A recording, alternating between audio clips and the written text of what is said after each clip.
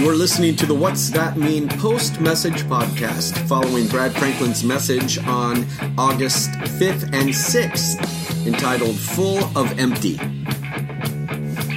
Hello, everyone. Welcome to the last post-message podcast for this series, anyway. This is the last one? This is the last one for this series, yes. Sean, we've missed you. I've been gone, yes. Yeah. Good to be back. Sean, did you have a is good vacation? It was relaxing, some of it. And it was a staycation, so projects around the house were not relaxing, but it's good.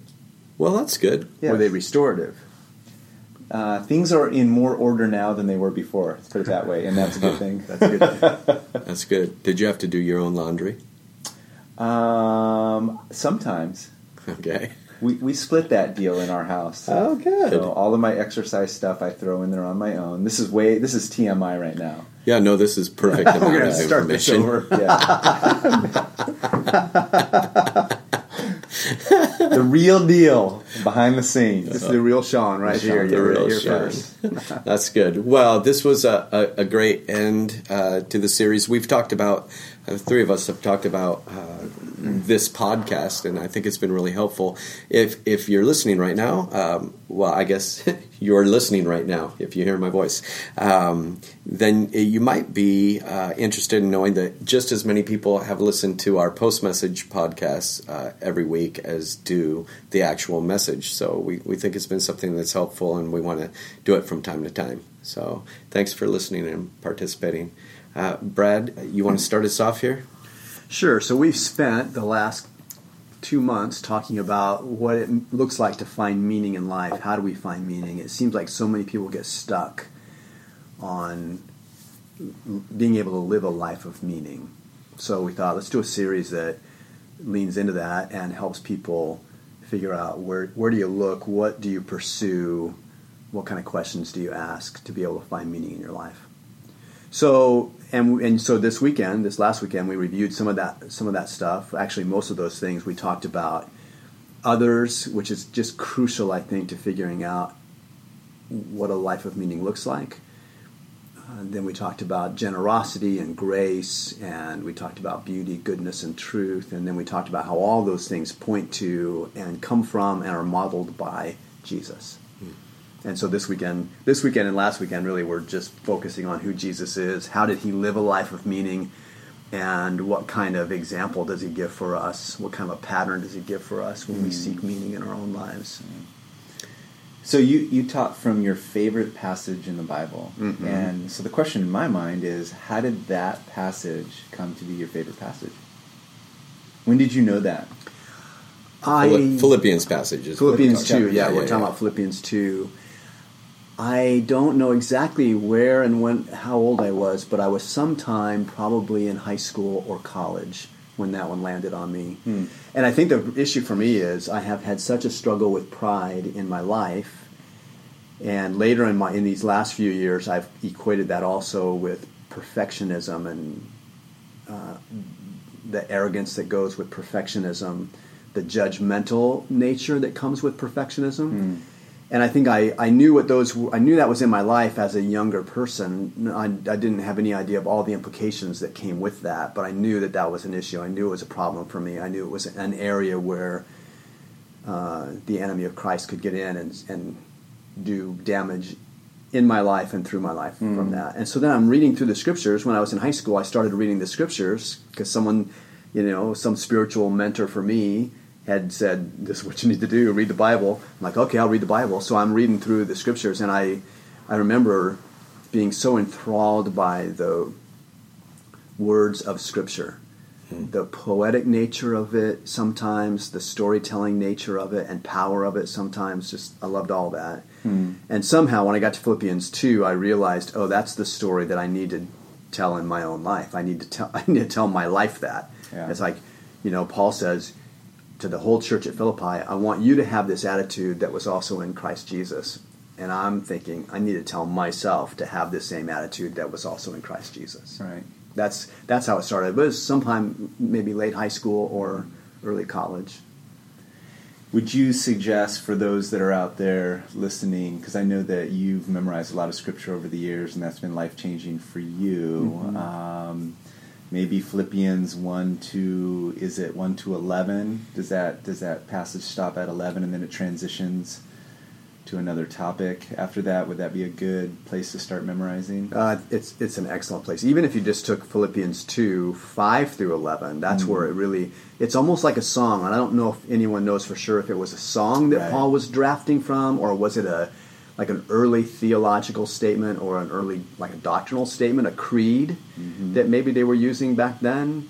Somehow this thing developed, but it was poetic in its nature. So even to take Philippians 2, 5 through 11 and learn that would be a great advantage. Right. This weekend we added into that verses 1 through 4, which is more church-oriented and describing how do we live with one another in the church using Jesus' mindset as our model.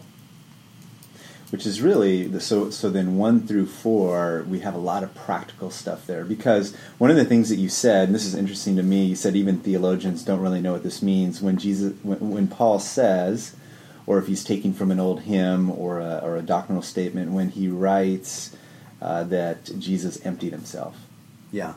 And so what does that mean? And so I started thinking about that this week. Well, what does it mean for me to empty myself?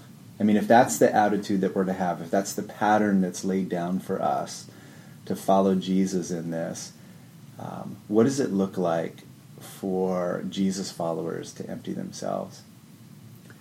You know, it may be that there's another way to say that besides theologians are confused about it.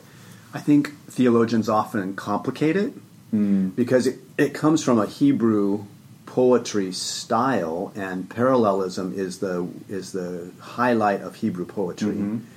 And so there's actually two phrases, and in Hebrew poetry, when it's in parallelism, one phrase is defined by or described by or enlightened by another phrase that's coming.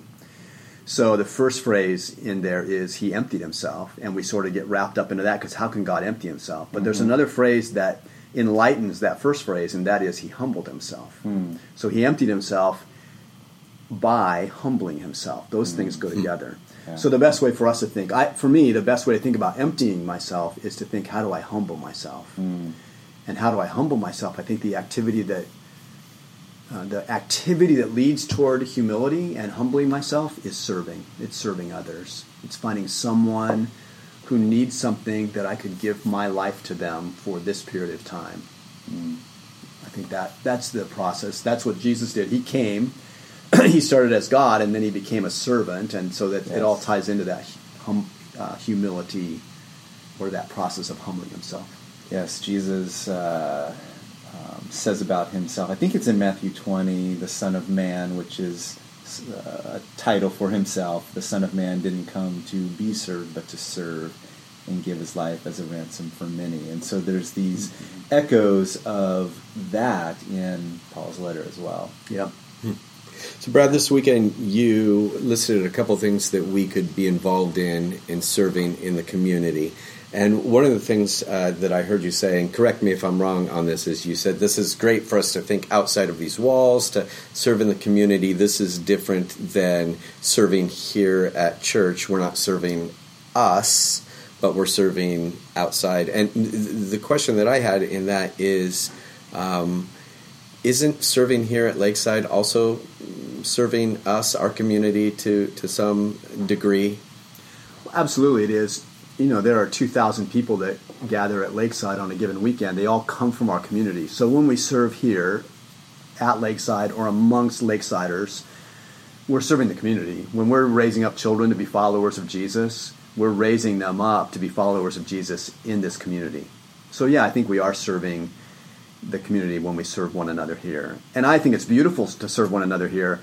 My point and my focus in doing that was to make, Jesus was so not self-oriented, and sometimes churches get into a bad cycle where we become very self-focused, very self-oriented. And so I thought, just to make a contrast to that, because we often ask people to serve in various ways at Lakeside. Sure. I thought to make a contrast for that and to make it really clearly others-oriented, let's talk about some serving opportunities that are not directly benefiting Lakeside. Yeah, and Lakesiders. Yeah, that's good. That's a good distinction. What you guys? What are some practical ways then, outside of things you mentioned some valiant things with Community Serve Day? I'm trying to think of what else the Break Free Run. The Break Free Run, yes. Okay, so outside of those, which are clearly great areas to serve in our community, what are some practical ways that we can serve people out and about in Folsom and the surrounding communities that don't necessarily look like joining something that's organized, like an organized effort? What are practical ways that we serve our neighbor, our neighborhood, our city, our our chamber, whatever the case is? Do you guys have any routines that you're involved in, or things you toy around with? I have some routines. They're mostly organized, and so outside of Lakeside, being involved in youth sports, and sometimes on a given week that might be 15 hours, it might be 30 hours, depending on how many games we have that week. So people that are involved in youth sports know that it ebbs and flows. But I had this experience where our fence was blown over in a storm. And it everybody knows, okay, you got a fence, now you got your neighbor, you got to talk to your neighbor. The only problem is the house next to us, nobody was living there. And so it's a rental, and people were trying to rent it. And so an older guy showed up at our door or called us or something and said, hey, can we do this fence together? And he was helping the owners of the house who were trying to rent it out repair this fence. So I got together over a period of 3 days with this gentleman who was probably in his mid to late 60s, and just a fascinating guy. And we worked side by side together, digging new fence post holes and going to Home Depot and hearing each other's stories. And we were essentially serving one another. But at the end of the day, not at the end of a given day, but at the end of the process, I remember hearing back from this guy because I couldn't be there when the final boards were put on. And so he ended up doing more work than I did. And he sent us a receipt for the money that we spent, and it was just split 50-50, even though he did more of the work. And, of course, he was the expert, too. I was following his every direction. But I thought, I just got served by my neighbor, and we were there serving each other, but I felt blessed by this guy. So that was a beautiful thing. When things happen in our neighborhoods, to come out of our doors, to come out of our garages and engage the people in our neighborhood. Yeah. I think it's important. I thought it was fun that you and I, Sean, were sitting on my front porch a few days ago, and our neighbors came over late at night to talk. And I love that. I love being in a community where you actually talk to the people you live with. Yeah. Yeah, it's a great concept just to come out of your house to be with your neighbors. Mm-hmm. I've been working on our front yard, trying to get our front yard fixed back up and make it look good. And my whole goal has been to make it inviting to our neighbors. And somebody, over the weekend, people were commenting because they saw me, I posted a picture on Facebook of my yard, my new patio, and people were coming up to me and saying, hey, we love your backyard, we love your backyard. And I told several of them, no, that's actually my front yard. And I built it in the front yard because I want to be out with my neighbors. I want my neighbors to walk by and stop and, have a chat with us when we're sitting on the porch swing or when we have a fire going out there, that kind of thing. I want to be with them instead of just hiding in the back, which is what we do often in the suburbs. Exactly. Yeah. I do think that there are times throughout the year where there's things that force us to come out of our doors. Halloween, that's a good example. Sure. No matter what you feel about Halloween, it's one time during the year where everybody is out of their house. And it's a great time to engage your neighbors. Another one is during the Christmas holiday, at least in Folsom, if you live in Folsom, Santa Claus comes around, and you step out of your house and there's 50 of your neighbors right there. What an opportunity to say hi and just make a small connection. Yeah. That's super fun. Tawny, my wife, planted, she's our gardener, and we are on an alley and the fence that's on our alley, she planted tomatoes on the outside, so they're actually in the alley.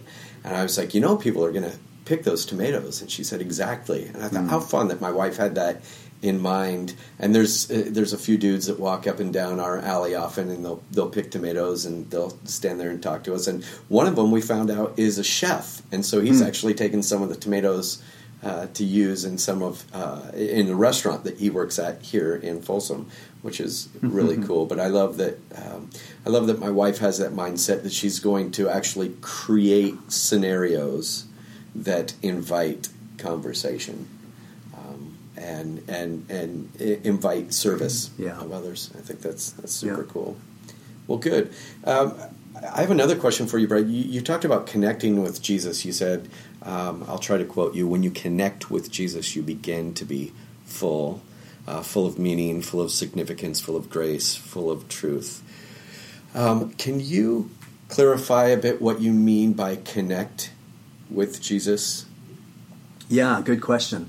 There's a lot of words we use to describe a life of faith. So, and there's a lot of words that we can really use to describe the beginning of a life of faith. So, when I was growing up in my own faith journey, we talked a lot about receiving Christ. Someone has to receive Christ. And we just talked about John chapter 1 last weekend, where it talked about, Jesus came to his own people, but his own people did not receive him. But as many as received him, to them he gave the right to become children of God. Mm-hmm. So that term, has really gotten into our psyche as a group of churches, not just our church, but the church in America, like would say, when did you receive Christ? Like, okay, that's what they're talking about when they say, I've begun this journey of following Jesus. So following Jesus is another way to say, I have a connection with Christ. Mm. And so I could be talking about it from that perspective. And that's an ongoing thing. There's a place where we begin. I think everybody has to begin with Jesus somewhere. You're not born a follower of Jesus. Your parents may be followers of Jesus, and they may influence you a lot toward him. But sooner or later, you have to decide, I'm a follower of Jesus or I'm not. And again, we may call that receiving Christ or being born again or something like that. But then there's this ongoing process of being connected to him, or an ongoing process of following him. Mm-hmm. And that's where I put my energy these days, is into the question of, how do I follow him most effectively? How do I follow him better? Mm-hmm. And so that builds a connection. So part of my connection with Jesus, when I talk about being connected to Jesus, part of that is through the spiritual disciplines, for example, of Scripture. We talked about how I like to memorize Scripture. I think that connects me to Jesus. Prayer connects me to Jesus. So the spiritual disciplines help me in that. But then there's also the side of obedience, where I know that Jesus said, I want you to love your neighbor. And I know he said, I want you to love your enemy. And neither one of those is always easy. When Jesus defines neighbor, he often looks like your enemy. Mm-hmm. He's like, it's about who you can be a neighbor to, not who your neighbor is. So those things of being obedient to Jesus, I think that's part of being connected to him and following him. So it's surrender, but then it's tiny surrender after tiny surrender, over and over, every single day. Yeah. Yeah, that's good. One of the things that has been on my mind lately, where I think this ties in, is this reputation that the church, at least in the Western culture in America, has in some segments of our society, and that reputation isn't so good. And so, on the one hand, we talk about loving our neighbor, loving our enemy, and loving the one who is least likely, at least in our minds, maybe to be our neighbor. And so I think, maybe idealistically, well, if that's what we're supposed to be doing and that's what we're all about, why don't we have a better reputation in the culture at large? And does the culture at large see followers of Jesus doing that in action? And how can we change that tide? Do we even worry about the reputation of the church, or do we kind of let that go and just do our best individually to love our neighbor and love our enemy? And so it sounds like that's, well, if we love our neighbor and love our enemy, that's going to change things. So are we not doing that super well? I mean, not us necessarily as individuals, but collectively as the church in our country these days. Yeah, it's a weird thing. I mean, I love the bride of Christ, as his church. He calls us the bride of Christ, and it's interesting, as if there's not enough chaos in the world around us because we're human.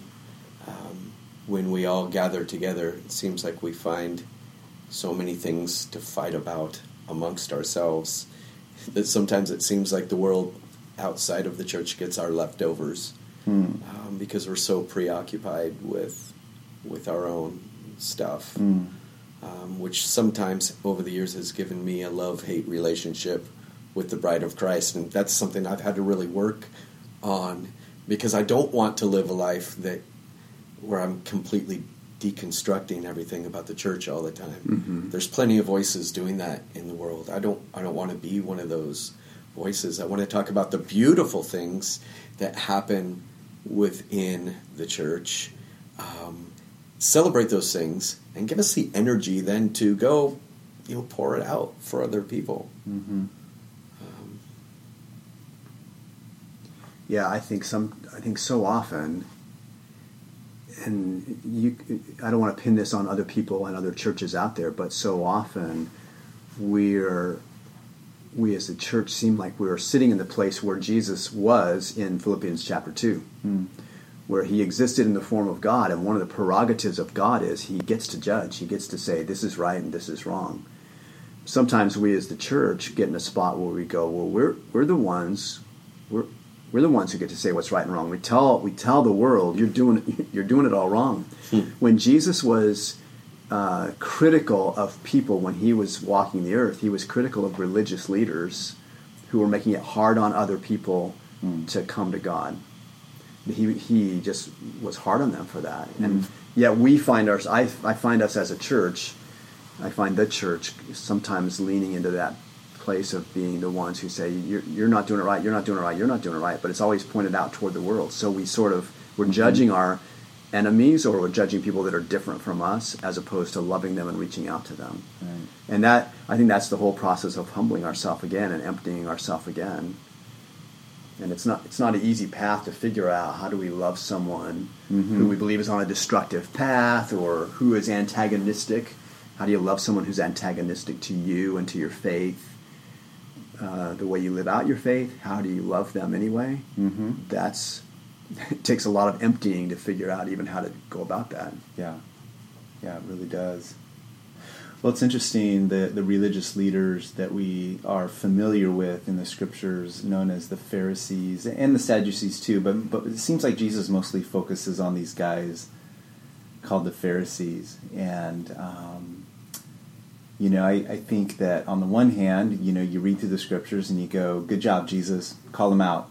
They made things legalistic, they made things more difficult. Jesus calls them hypocrites. He had some really harsh things to say.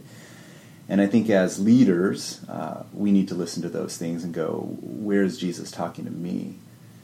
And then on the other side of that, we also know about the Pharisees that they longed for this thing called the kingdom of God to come.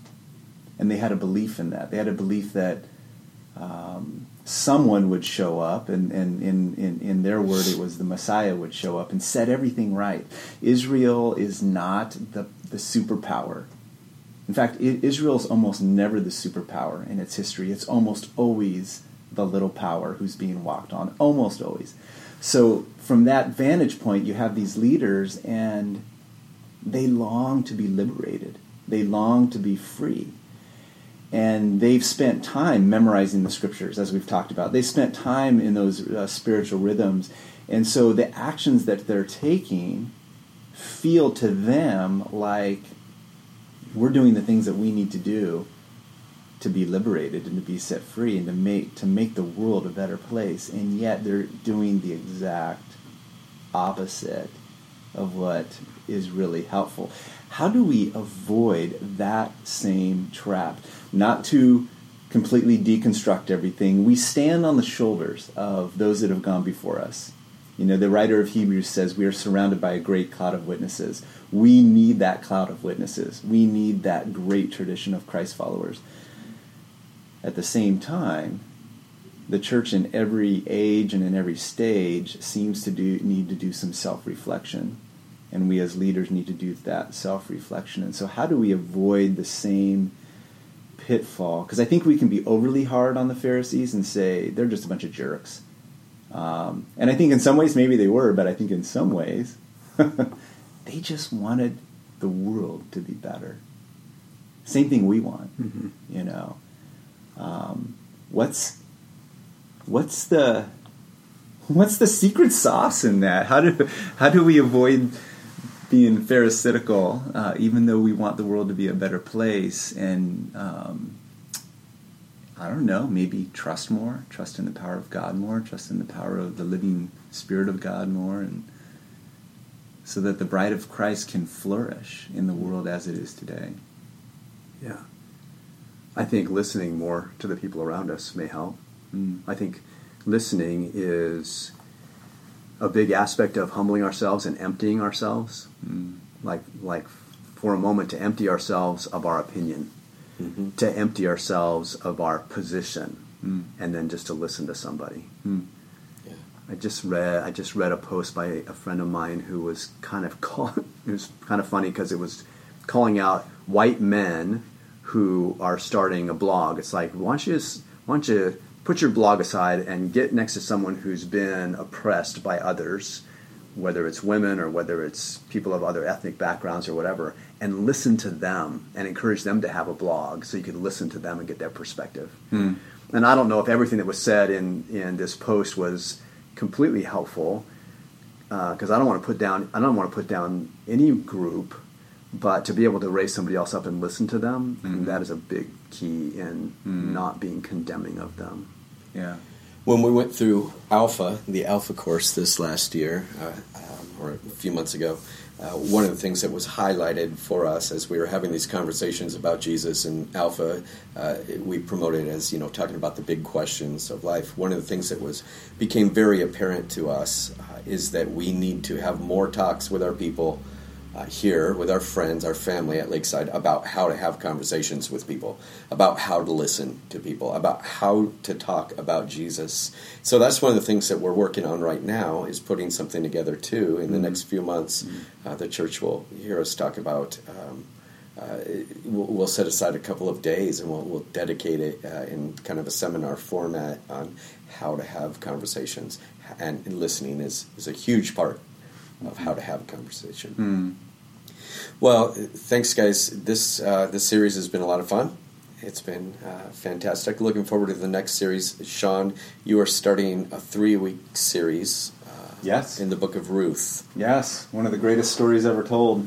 That's good. So what advice do you have for everybody to round this thing out today as we look forward? Yeah, well, if you're going to be here over the next 3 weeks, and I hope you will be, read Ruth. It's 4 chapters long. It's really, really short. It's strange. In chapter 3, you have one of the weirdest scenes in all of the scriptures. And we'll deal with that in week 3 of the series. But come ready to engage. The title of the series is When Your Life is in Chaos, ... And so we'll be talking about that. We'll be talking about a little bit of chaos, both in our own lives and in our country today, and how we as Jesus followers can respond to that. It's good. Yeah, it's going to be great. All right. Well, hey, thanks for listening. This has been a lot of fun. We'll do this again sometime. But adios for now. Hasta la bye-bye. Thanks, everybody. Hey, thanks for listening today. We hope you had a good time. We hope you find it helpful. You can listen to the entire message from the weekend and watch it on video if you'd like by going to lakesidechurch.com, clicking on menu, and then media. Peace.